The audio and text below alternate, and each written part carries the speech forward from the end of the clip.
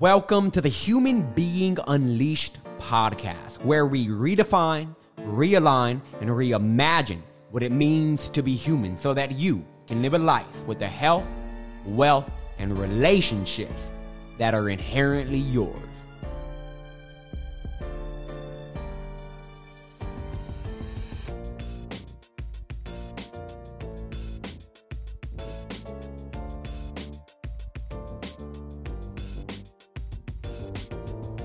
Now, are you in for a treat today? If you are tuning into today's episode, let me just say that I sat down with an amazing human being who is just absolutely unstoppable in who she is and what she's doing. And I love everything about her, and I can really get behind it because of what she does. It's so personally, meaningful to me because let me ask you this. I can imagine that there is some book out there that you can think of when somebody asks you the question, what book changed your life? Can you think back to a book that was pivotal for you in your life, that made a profound and lasting impact that you still carry with you today? Not physically, but I mean mentally and spiritually and emotionally. You carry what you took from that book with you, right? Because books, they introduce you to new ideas, new images, new possibilities that can change everything. Like for me, it was the idea that thoughts become things and that our thoughts create reality. When that idea got introduced to my mind at that time, it shifted the trajectory of my life. And there's no way I'd be here if it wasn't for that idea. The work of Esther and Jerry Hicks was, Abraham Hicks, it shifted everything for me.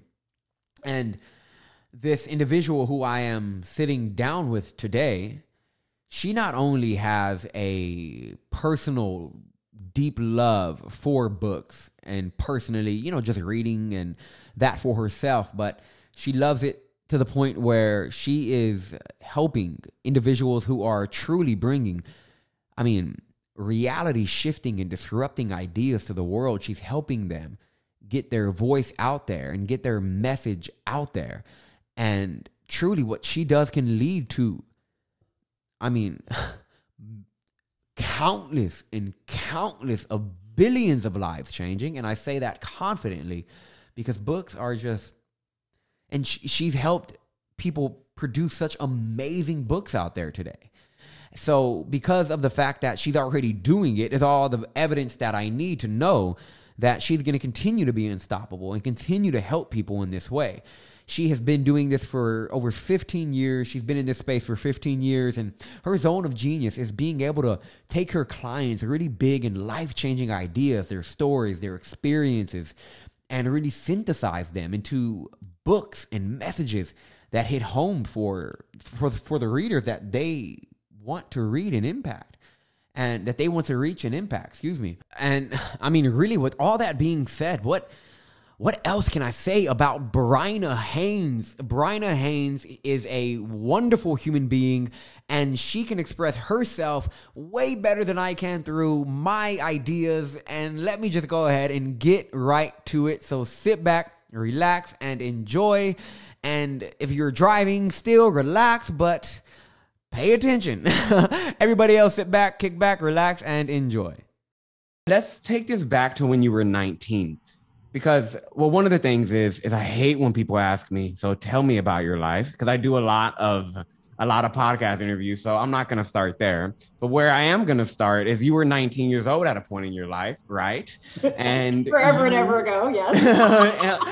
And you were living as a musician, and you said, I forgot how you said it, busking from coffee shop to coffee shop in Atlanta.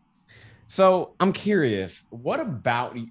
First we start here. What about you wanted to be a musician, do you think? Oh my gosh, what a question. So first, I want to say thanks for having me on. And I feel like you know me way more than just a little bit because friends listening, if you have not worked with Adrian for this amazing subconscious reprogramming work that he does, I mean, we unraveled all kinds of things, and I've had major life change as a result. Beautiful. So thank you for that. I want to acknowledge that first off. So So like he knows much. all my dirty secrets, all my Yeah, that's all the definitely things. an interesting aspect of my job is learning some interesting things. But So I want to acknowledge that, but thank you. Yeah. So I've had a very I don't know, I guess you call it an unusual life path. So I really growing up was very, very into music. Played in orchestras, like did all the things. And when I was a teenager, I picked up the guitar, and it was the perfect vehicle for me to pour my teenage angst and, unrequited love right into. And Adrian, as you said, when I was 19, I moved to Atlanta and was living with some friends and was making a living playing in coffee shops. And so that was like back in the day when that was a thing. okay, real quick, I'm interjecting for a second. When you say Yeah, making a living yeah. through music, do you mean like you had no job other than that? Like you were a full-time musician? That's what you mean?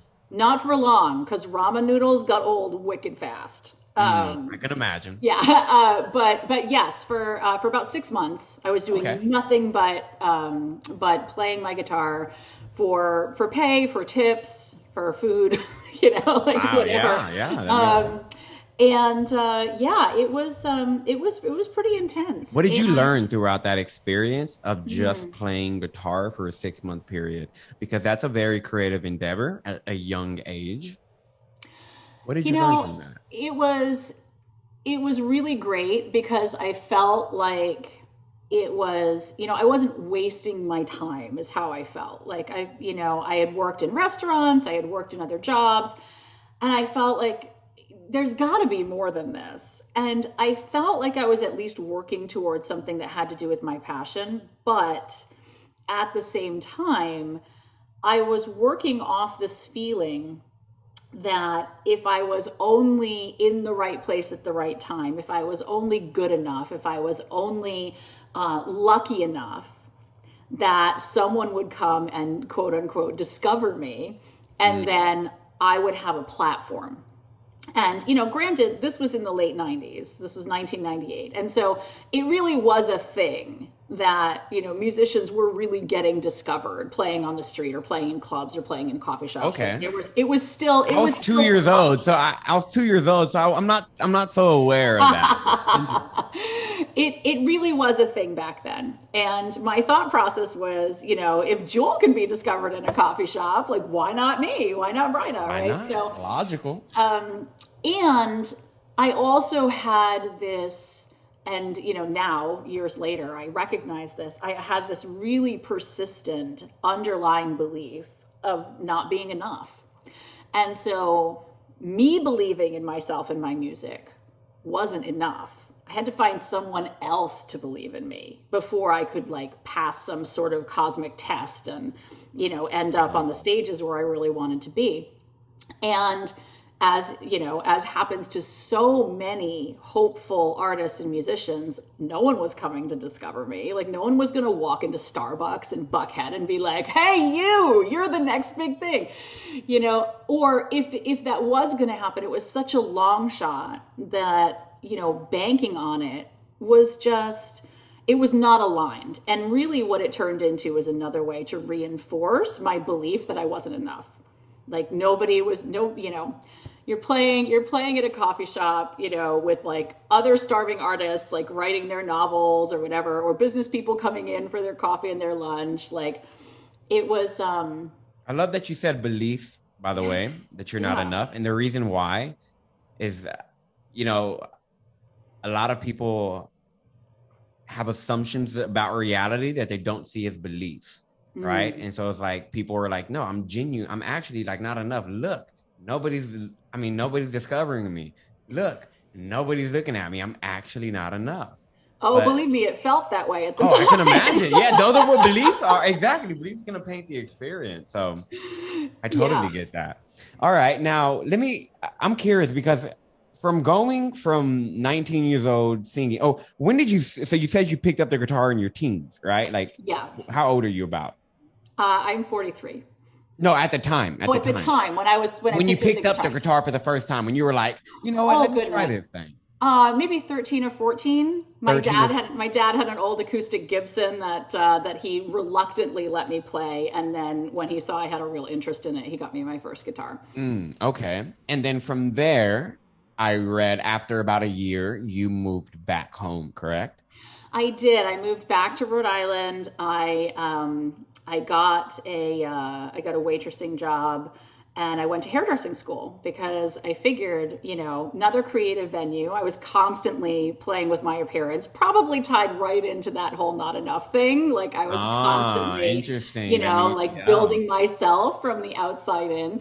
But it was an incredibly fun and creative career, and it How long really did you do that for? about 8 years.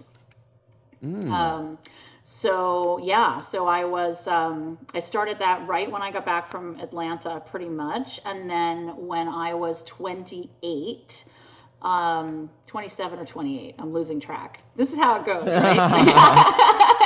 We can't remember our own lives. 27 or 28. I know it was 2007. I just don't remember if I had Okay. turned 28 yet.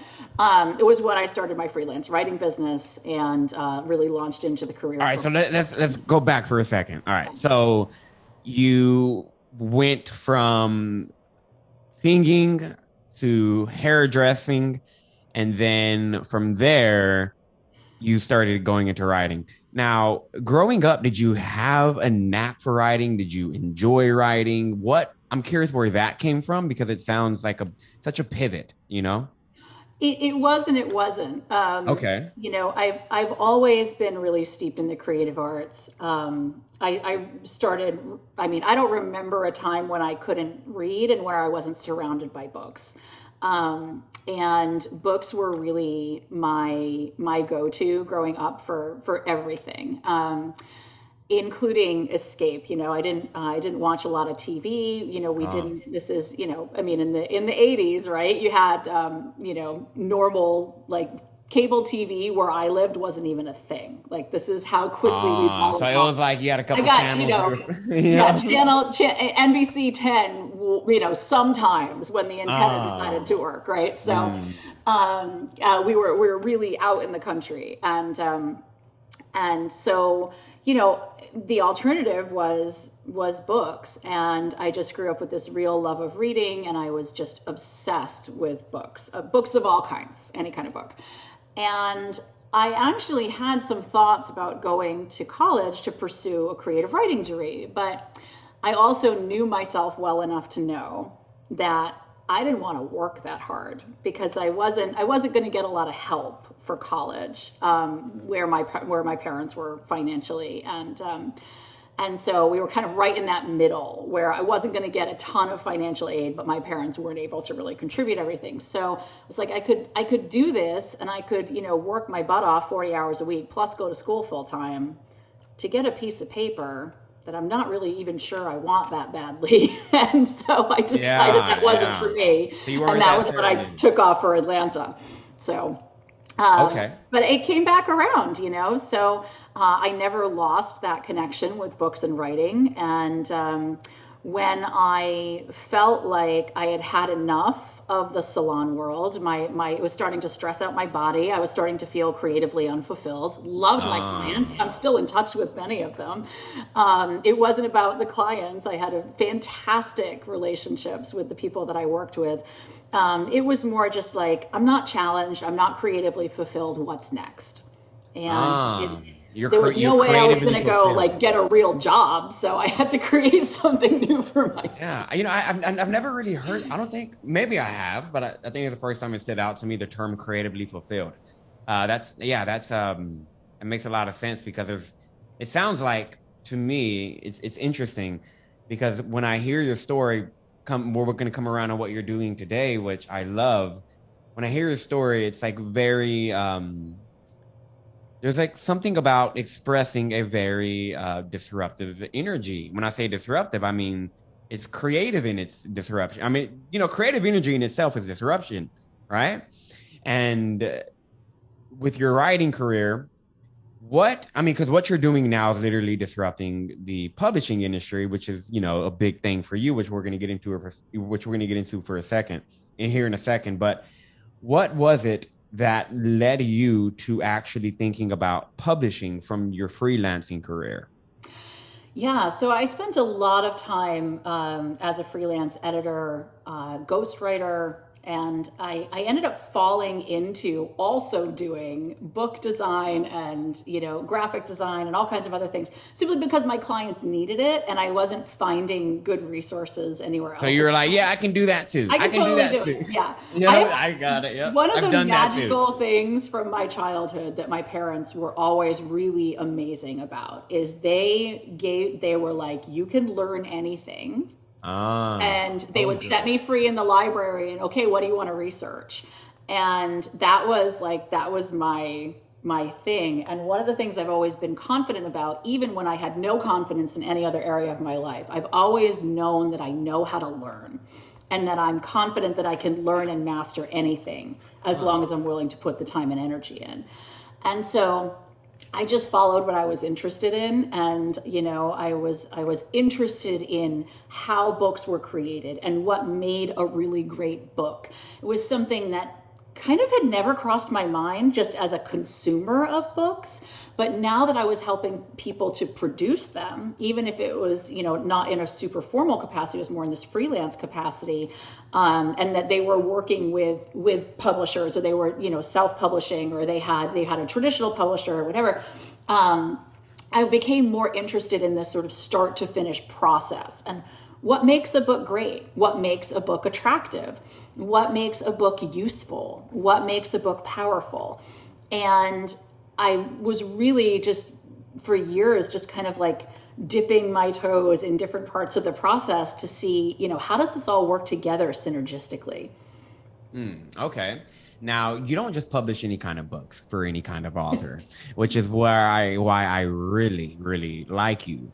And let's talk about what kind of authors do you like publishing in terms of whether it's I don't think from what I've seen, I don't think it's a certain type of topic, right? It seems more like a certain type of intention and like person. What kind of individuals do you choose to work with? And I'm curious as to why them. Yeah, so it's kind of funny because I was working predominantly in the spiritual space for a very long time. And I want to So talk about that too. So yeah, self-help, spirituality, and I loved it. And what I was seeing is that um, a lot of people were writing really great books, but those books weren't getting a lot of traction. And so I kind of felt a little bit, and this was, part of my growth curve and nothing to do with any of my clients because they were amazing and I love them. okay.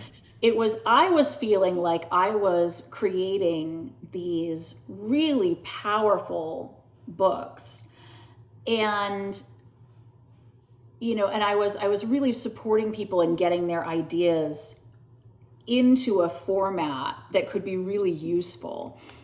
And at the same time, I felt like I was really like in this backstage role. Like I had put myself, this has nothing to do with any of my clients, but Okay. I put myself in Yeah. this like stage manager role. And I had a lot of ideas that I wasn't talking about, came right back to that old fun belief of like, I'm not enough. Mhm. And so I was finally ready to do something about that. So I actually stepped out of the book world from 2018 to 2020. I was like, I need to be done with this. I'm using this role that I've created to keep myself small. And again, had nothing to do with the work I was doing, nothing to do with the people I was working with or the clients I was helping. It just had to do with me and how I had positioned myself. Yeah. Yeah. And so I stepped out of that for a little while. I was doing mindset coaching and, Oh, I teaching didn't a know that. process. Oh yeah, yeah. I was No teaching a idea. process I Interesting. called quantum evolution, which was really amazing. Lots of mindset work, I identity love that. shifting. It was a lot of fun. And 2020, I had a whole year of events and retreats booked. Dun dun dun.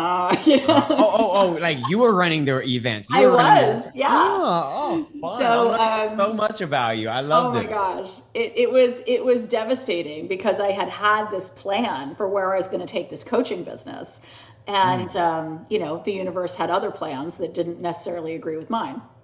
And so what happened was I was brought right back around to books and publishing. And I basically made a bargain with the universe. I was like, I'm not going back into a backstage role. And I'm only going to work on projects and with people who are actually capable of changing the world. That was my ask. And the universe was like, no problem. And And it was amazing. And I just connected with absolute, dream clients and fell right into this place of being able to blend both aspects of work that I really love. And so, working with people to elevate their thought leadership, working with people to create the most powerful versions of themselves and their work, and being able to really lean into the things that matter to me and into my own leadership, which is something I had never done as a freelancer. And so I've been given this opportunity and this purpose through which I feel like I can contribute to massive change. And so the people that I work with are basically, they're in that same kind of position. They are incredibly dedicated to the change that they want to be in the world, and they are dedicated to creating that change on a massive scale, and they're willing to invest the energy and the resources and the passion that's actually going to create that. They're not playing small, and neither am Okay, so two questions for you. I don't want to lose the second one. Actually, I won't lose it. Don't worry. First one, first one is if you look at your story, you grew up and your way of escape, as you said, in entertainment was books. And then that in itself is a very creative, even a reading, I want people to understand like reading itself is creative, just reading itself, right? And then here you are playing music, then you're doing hair, then you go back to books, but then you step out of it and you do some coaching. And then it kind of sounds like the universe just kind of said, you know what? uh, right back, and you find yourself in books. What do you think the lesson is there for you? Just if you take like a 30,000 foot view of that. Yeah. So, I think it's amazing. So I want to add that in between all of this, like I also had other jobs. I Of worked for course, my yeah. dad who's a CPA. I had all these other accounting was definitely not for me. I'm so glad that I did it. Oh, you're not a Because it's creative, definitely not. all this stuff. The universe makes no mistakes, because everything that I have done has led me to a learning curve that has supported the next thing I'm doing. Mm. And Oh, that's so good for people to know. it's so obvious looking back, and it was so not obvious while everything was going down. Mm. So, what do you want people to 2020, take away from that? oh my goodness. We can't always see. It's like sometimes when we're walking through a challenge, it's like being on a bridge in the fog. We don't know what's on the other side. We can't see the direction we've just come from clearly. And the only thing that we can do is just keep putting one foot in front of the other and trust that, we can see clearly enough in this moment not to pitch ourselves over the side. Mm. And I love that's that. about the best way to describe it. And then That you is. get That's to a the good other way. side of that bridge and you're like, oh, this is where I was being led. But there's so much faith and trust that has to happen in the meantime, because we can very easily turn around and go back to where we came from. At least we Um, know where it is. Um, what does faith but and trust mean to you? That's not my hmm, second question, but what does faith and trust mean to you? I'm always interested in hearing people's interpretations. yeah, I would say mine is probably pretty non-standard because I don't really carry what would people would call a traditional faith. Yeah. Um, but To me, faith is like, it's a belief that, let's see, actually, I'm going to use the words of one of my amazing clients, Janine Thompson, who's an incredible spiritual and high performance coach. I'm going to use her words for this because Okay, go ahead. she said it better than I ever could. Is life is always in service to you, and you are always in service to life. And so to me, faith is just this remembrance that no matter what is happening, eventually it will become clear that this was for my highest good. I don't have to love it in the meantime. I can absolutely loathe it in the meantime. I love it. Yeah. I love that. I love it. It can be painful. It can be hard. It can suck. It can feel like loss. It can feel like heartbreak. And at the same time, if I am willing to, in the back of my mind, hold that little candle of a belief that says, eventually I'll know why. That to me is faith. Trust is trusting me. I don't need to trust anything else. I don't need to trust society. I don't need to trust institutions. I don't even need to trust other people, although I'm very lucky to have people around me who are fully trustworthy. Because you trust yourself so well. You're going to bring, all right? I think it's this. I don't know what's going to happen, but I trust myself to make the best decisions that I can with the information at hand. There you go. And if I can trust that, if I know that I'm not going to undermine myself and make shitty decisions, which was not always true, because, some of the beliefs that we carry, some of the patterns that we hold, some of the ways that we just adapted based on how we were raised, right? We undermine ourselves if we're not conscious of what's really going on, and we don't dig into that deep and often very painful spiritual work around why do I keep sabotaging myself? Why do I never feel like I can trust myself? Why do I never feel like I'm good enough? These are important questions. And we need support to actually dig into them. We need people that are trustworthy and who can hold that with us. 100%. But, the goal isn't to come to a place where you have no problems or you've eradicated your ego, because that sounds boring to me. That sounds boring to me. Well, it's bullshit. You can't be a human and not have an ego. Exactly. Your ego and the conscious mind are the same thing. I'm you guys got to understand. Yeah, so I love that. Yeah, you can't eradicate your humanness, but what you can do is get to a point where you can say, I trust myself to listen to, to myself, and I trust myself to listen to my intuition, and I trust myself to make good decisions with what I know at the moment. And, once you get to that place, the unknown feels a lot less scary. Yes, 100%. And it's kind of like a knowing, what is it? It's like accepting. And I find that level of faith that you're talking about in the idea of impermanence. Look, everything will forever be changing, but the awareness of the changing. So that level of stability and security for me, always keeps me at bay when shit is really hitting the fan, when it hits the fan, because it sure does. But that second question, I didn't forget about it. It's still here. And that is, because you talk about people who can really change the world, and you want to equip them with the resources to get their voice out there more so they can push that kind of change. What kind of changes do you personally want to see in the world?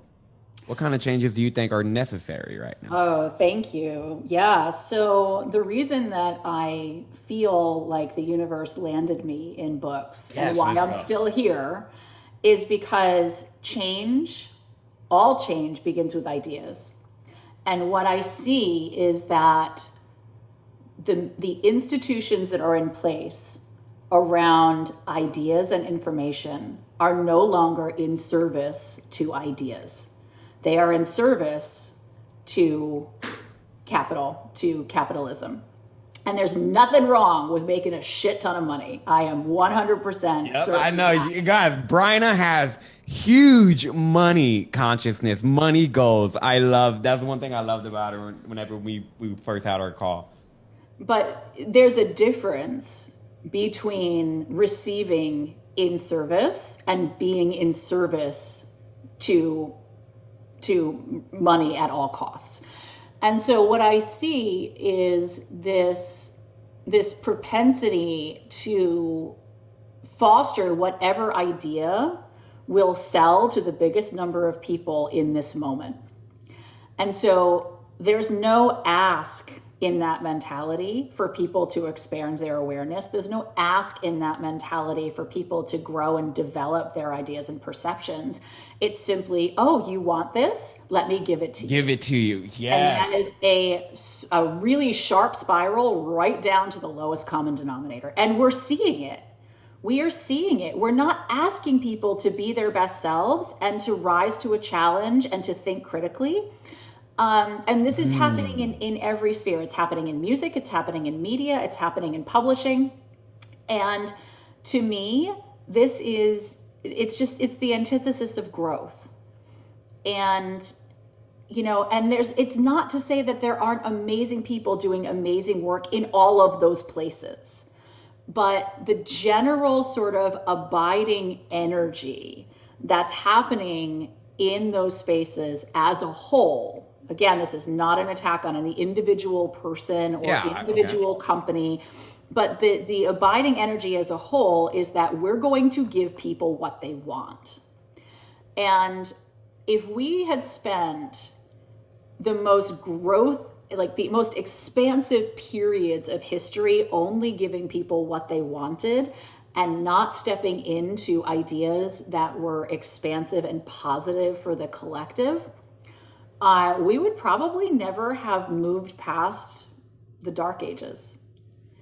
Like the Renaissance was full of challenging ideas that were not considered good for the masses, right? You're right. And most of the things that we, are normal today scared the crap out of people back then. The thought of a car, the thought of a plane, it was so abnormal that it wasn't scary to people because like, oh my God, who knows what that can cause? It was scary to people because it was not known. It was not, and that's the big thing I've seen. Well, and I think that we're here with this new information and technology around integrating physical and quantum. We're there with this new information about how we are energy and how we have the capacity to create massive change and alignment and really have an influence on our three-dimensional reality. Like all of this is, yes, this information is out there. And what I'm seeing is that it's like the ideas that are coming out are, it's an interesting thing because again, there's so much beautiful work being done in certain spaces. But what I see is that it's like, let's quite frankly dumb this down. Let's package this for mass consumption. Let's take people not on a journey of real questioning and introspection, but like, let's make this, we're going to do this work, but we're going to package it this way, So this is the idea that I'm not really finding great words around, honestly, because I've only just started to talk about my feelings on this. And so this is very raw. This is very, feels a little bit unformed.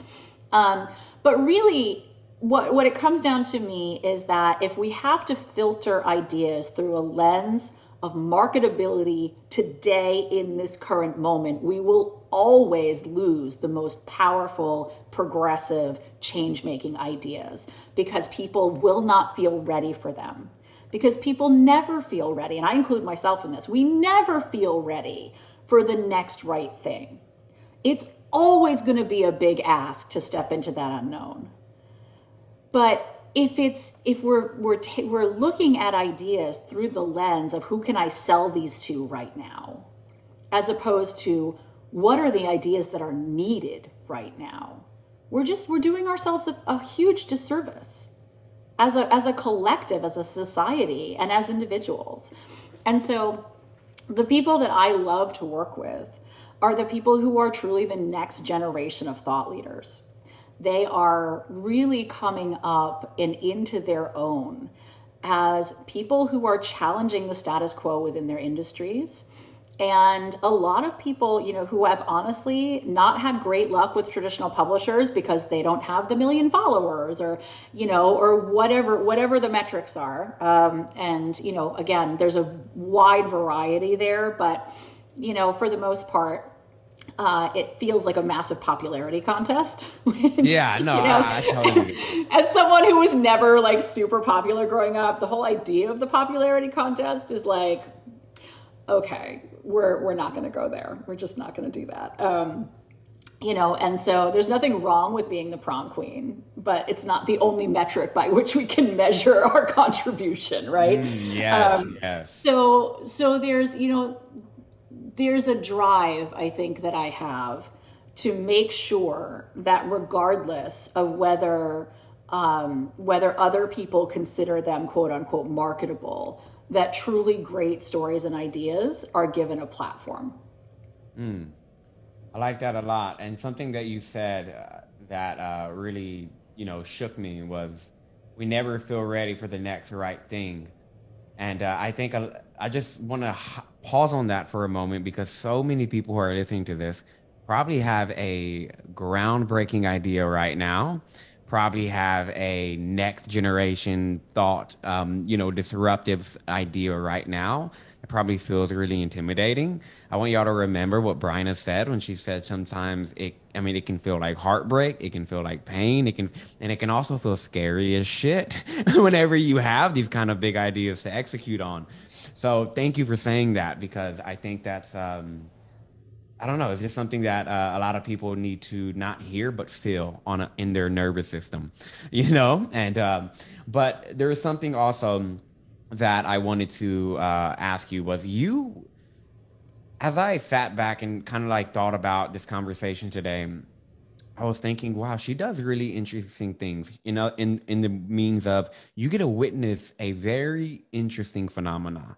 And what that phenomena is seeing a literal electromagnetic impulse called a thought, right? Charged up with some electromagnetic feelings.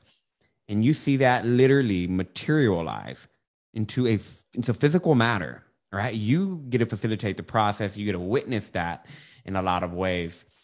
I want to know what you've learned throughout that for yourself. Because, for example, doing my work, I've learned that our power is now. And when I say that, I mean, a lot of people fall into the trap of, I got to go revisit my entire childhood to change my life, or I'm at mercy of what's going on in my unconscious, And I'm like, well, you're actually pretty conscious of a lot of the shit going on, and you can consciously change a lot.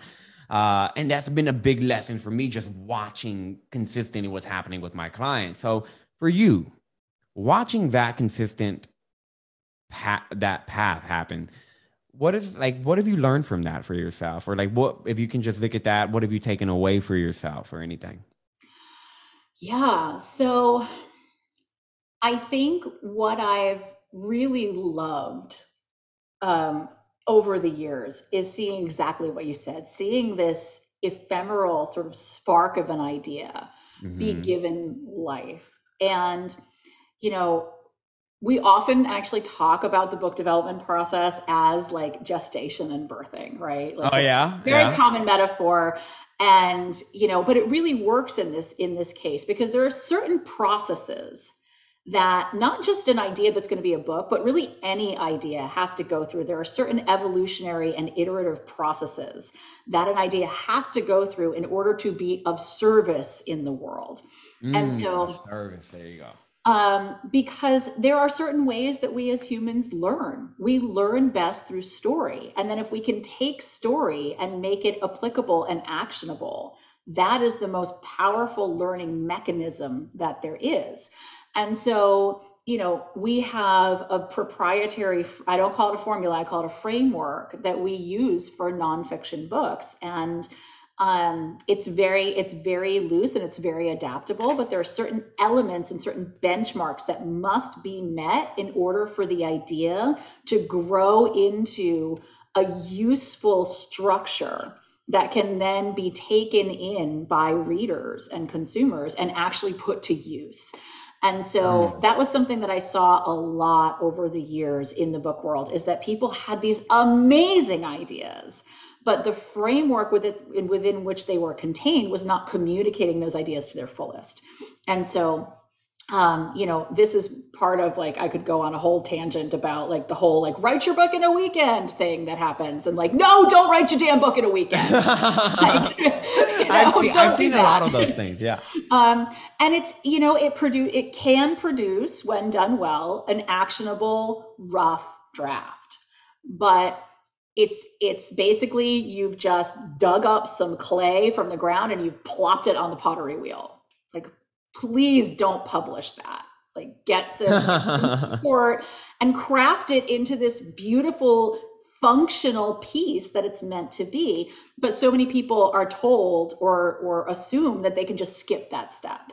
And so their ideas are not doing the work that they're meant to do, because they haven't been formed into something that can be useful to someone else. And so that's I love how you keep repeating the word useful. It's like, is this, like, actually, like, is this practical? Is this useful for somebody? Because that's such a big thing. We create a lot of things not thinking of what is this going to do, or how can this affect somebody else's life. So I just like that you keep going back on that. Well, we don't learn from information. That Absolutely. Is a huge misconception. We do not learn from information. Information is all around us. It doesn't make a damn difference if we don't have a pathway to put it to use.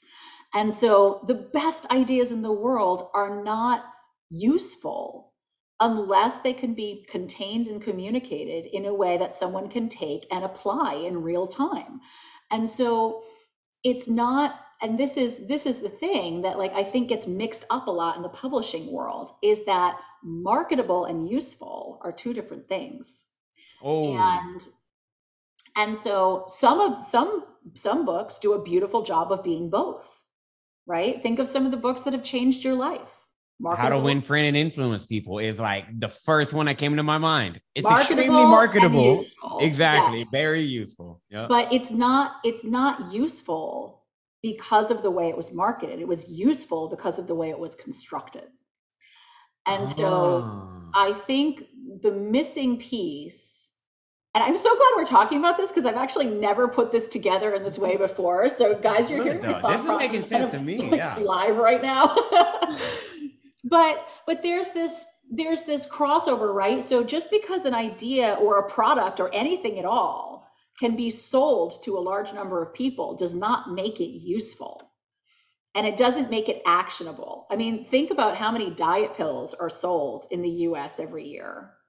And they are marketable. Very. But are they useful in a long-term, positive, progressive sense? Maybe? Yeah. Hardly. I can say that from my study of, like, supplements for a little duration of time, hardly. But, yeah. And so giving people what they want and not necessarily what they need to create long-term positive change, right? We see that in the health and wellness industry, but it also happens on a much more subtle level in publishing. That we're giving people what they want because lots of people will buy a book if it's what they want. But is it really what they need? Is it really the challenging, thought-provoking, unpopular ideas that are actually going to spur people to change? Is that what we're giving people? That's what I want to give people. Okay, let me ask you this. Out of the clients that you've had so far, which one, you don't have to say the name, you can just say the idea or the name of the book or whatever. But in terms of what has been the most actionable and challenging idea that's impacted you from one of your clients? Oh my goodness. I know it's a loaded question. Yeah. I'm going to have to think about this, because I will not take on a book, even if I don't fully agree with the idea. I won't take on a book unless I can see that idea is transformative and actionable. Okay. because if I can't put my energy fully behind it, then I won't serve my clients well. 100%. So I don't need to agree. I just need to be able to see that this is going to be a force for positive change, and then I can help create that vehicle. And my team can help create that vehicle. So let's see, books that have completely changed my view. Okay. Or it can just be like an idea from Mhm. one of your clients' books that, like, a chapter or just a new way of thinking that got you like, damn, I needed that, right? And it challenged you. Oh my gosh. Well, I feel like that for every book that we take on because I I bet. learned Yeah. something from every, but I'll tell you about one. So there's a book that my client Evelyn Jury created called The Family Soul. And she is from the Netherlands, and she is an absolute genius when it comes to um, positive family dynamics. Okay. And so the family soul is really about, she has created for herself and for the people that she's worked with this system for actually creating. And so when the family, I should preface this by saying the family soul is a concept, right? Nobody really knows what a family soul is. And then you say, like, Okay. what's your family soul? Okay. And people will stop and they'll be like, oh, because every family as a nuclear unit has this energy and dynamic. But what nobody really knows until Evelyn started talking about this information was that, that's something you can shape deliberately. Like, you can create an energy and and you can create traditions, and you can create spaces within your family that nurture and support everyone, and there's an actual pathway to do it. And Mm. I was like, I was a little skeptical at first. I always kind of felt like, I'm incredibly lucky in my husband and partner Matthew, and we have done our best to create an incredible family space for our kids and brought in our extended family, and we've been very deliberate about all that. But this was like a whole new level, and Mm. I'm it was interested really now. eye I'm opening. really interested. I wrote down the name of that because I just Oh, want to it's a look into that. fantastic book. And and there's still, I think so many of us just think that, like, we ended up in and with our family just like randomly. Maybe some I of us believe we were chose it at lucky, some maybe level. some of us were not lucky, but if we want to create something that is really special, we don't have to like wait on luck for that. We can actually do it. And so it Mm. was working on that book was just a huge growth curve for me, because I was looking at, like, wow, there's a lot of things that I thought I was like, I wasn't even paying attention to, that can be so impactful for my family and my kids. Um, I love it. so I think that's a good example. But Yeah, that is. That's interesting. It's intriguing. It's intriguing, and I do. I can imagine you've read, well, because I know you're, into spirituality and consciousness and things like that. So, and a lot of this podcast is all about that. But I know, I mean, I can imagine you probably read The Law of Attraction by Esther and Jerry Hicks, right? And whenever it's just like the whole book is basically just like question and answering, right? Just like asking a question and then Abraham answering it. And I thought one of the most interesting ideas of Abraham saying, you choose mom and dad and brother and sister and all of that before you get into the womb. And I'm just like, oh my God, like that. And then just that reality itself shook the hell out of me. But well, I'm sure that, all of us can look back and find something, lesson I one. mean, that has, that came from our childhood that shaped us or empowered us. Looking at that viewpoint, I'm sure that many people would be like, what the fuck was I thinking? Yeah, exactly. Like, oh my God, you're crazy, right? It's like, what? And Well, where's the exactly like you said? and so, but there's, we don't have to agree with or sanction or even forgive any of the experiences that we had as children and young people. But what I think we can do is recognize that, you know, the strengths that we might have gained from those challenging situations, and the perspective and the compassion that we have learned as a result of those challenging situations. And, you know, I feel like, and the other thing too that I feel like really strongly needs to be said more is that we don't have to go to outside entities for those kinds of answers. We can ask ourselves these questions. And Yes. so, so I would just really say to anybody, like, if an idea that is presented in any context, spiritual or otherwise, feels incredibly untrue to you, just ask yourself, what do I know is true? And,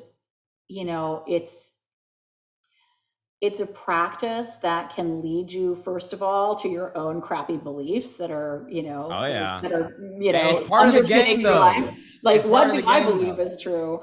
But also to some of the greater truths about why you're here and what you're here to do, and, what you can contribute and what you want to contribute, and who you want to be in the world.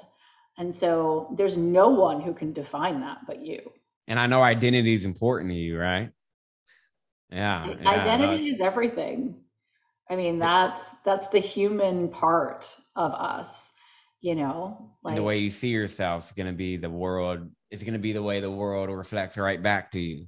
It's important. This 100%. self-image. I talk about the self-image profusely on this podcast. My listeners probably hate it at this point, but I'm just like, y'all guys, I mean, it's so freaking important. Bryna wouldn't be who she is today if she didn't see herself in this light, right? But so I hope you guys noticed today wasn't about how to launch your new book in the next 30 minutes.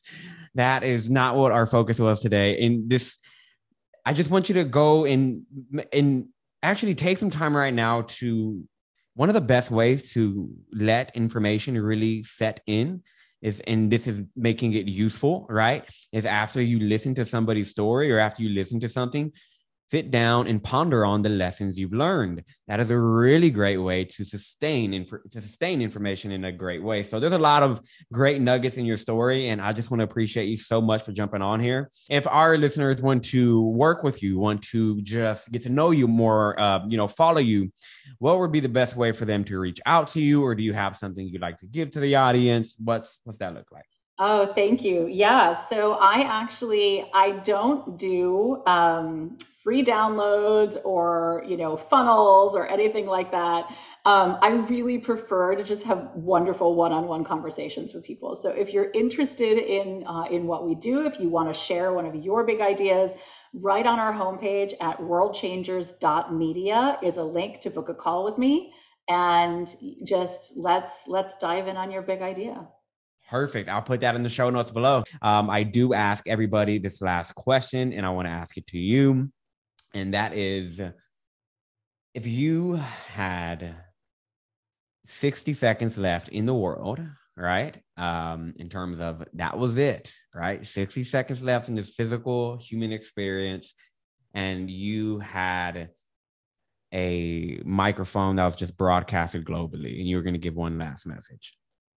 Anything. It doesn't have to be book related. It can be whatever is on mind. What would that be? What comes immediately to mind is you are whoever you decide you are.